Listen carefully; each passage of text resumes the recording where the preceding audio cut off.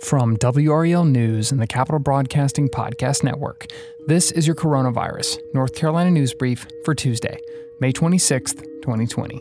I'm Cliff Baumgardner. Here's the latest from WREL.com. Over the holiday weekend, North Carolina saw its highest numbers yet for COVID-19 cases and hospitalizations, just as the second phase of the state's reopening plan begins. On Saturday, North Carolina recorded its biggest day-to-day increase in coronavirus numbers, with 1,107 laboratory-confirmed cases reported. Then yesterday, the number of people hospitalized with COVID-19 reached a new high at 627. At a press conference today, Dr. Mandy Cohen, Secretary of the State Department of Health and Human Services, said she finds the weekend spike in coronavirus infections concerning. Part of it is attributable to expanded testing, but there are outbreaks in rural areas and long-term care facilities that need to be addressed. As the first full week of the state's safer-at-home step of its reopening plan begins, Governor Cooper encouraged North Carolinians to remain vigilant in their efforts to protect themselves and their community. But I encourage everyone to continue to take this virus seriously and follow the 3 W's. I know you get tired of us saying it, but it is so important to have in your mind and to actually do. Wear a face covering, wash your hands, wait 6 feet apart. And the other safety rules out there, they are saving lives and they're protecting everybody. Let's keep at it. Yesterday, the North Carolina High School Athletic Association Board of Directors voted to extend the coronavirus down period for sports until June 15th. The period was originally scheduled to end on June 1st.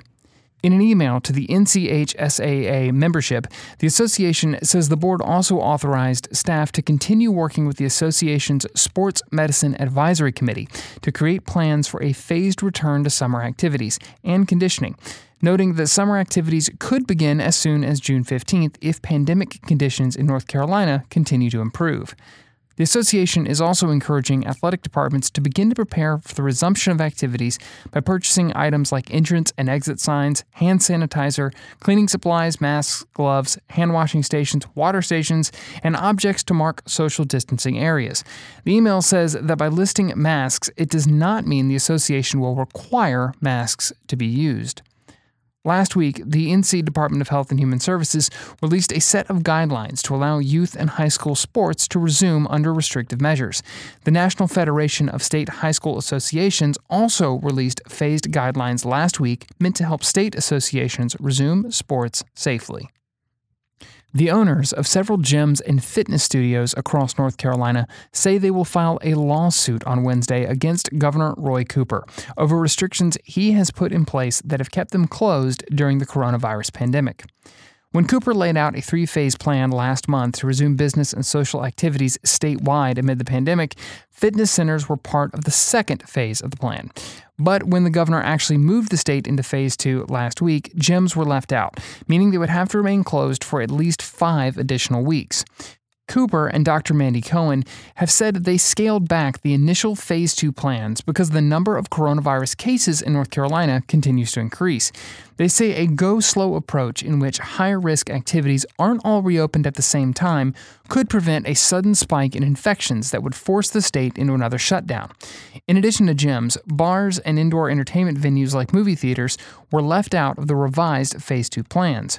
Meanwhile, gym owners in North Carolina say it's possible to operate their businesses safely, implementing strict cleaning procedures and social distancing measures, even going so far as to say the governor's order is unconstitutional and should be overturned. Left-leaning advocacy groups have filed a federal lawsuit demanding changes in North Carolina's voting laws due to the ongoing coronavirus pandemic. The 72-page suit declares the state's absentee ballot and voter registration rules unconstitutional, saying people can't be forced to choose between voting and protecting their health. Among other things, it calls for a longer registration period and contactless drop boxes for absentee ballots in case there are post office delays. The suit is the latest in a string of legal actions that may decide the ground rules leading up to the November presidential election in North Carolina. There are more than half a dozen lawsuits currently pending. State lawmakers filed legislation on Friday that addresses some of the issues targeted by the suit, but not all of them. Allison Riggs, Chief Voting Rights Counsel for the Southern Coalition for Social Justice, said that bill doesn't go far enough, saying in an email that the bill filed is, quote, grossly inadequate and won't moot the lawsuit, or at least not all of it, end quote. The SCSJ said it believes the suit is the most comprehensive pending against the state over safe voting practices. It seeks 3.5 pages of changes to North Carolina voting laws, including waiving a requirement that voter registration applications be submitted at least 25 days before an election, waiving witness requirements on absentee ballots and allowing them to be requested by phone, email, or online, and granting more flexibility at early voting sites, which have long and uniform hours now by law, and providing personal protective equipment to all precinct workers. This has been your Coronavirus North Carolina News Brief for Tuesday, May 26th, 2020. As always, if you like the news and information you get from this podcast, let us know. Leave a rating and review wherever it is you listen. And while you're there, be sure to subscribe so you don't miss our new episodes. Thanks for listening.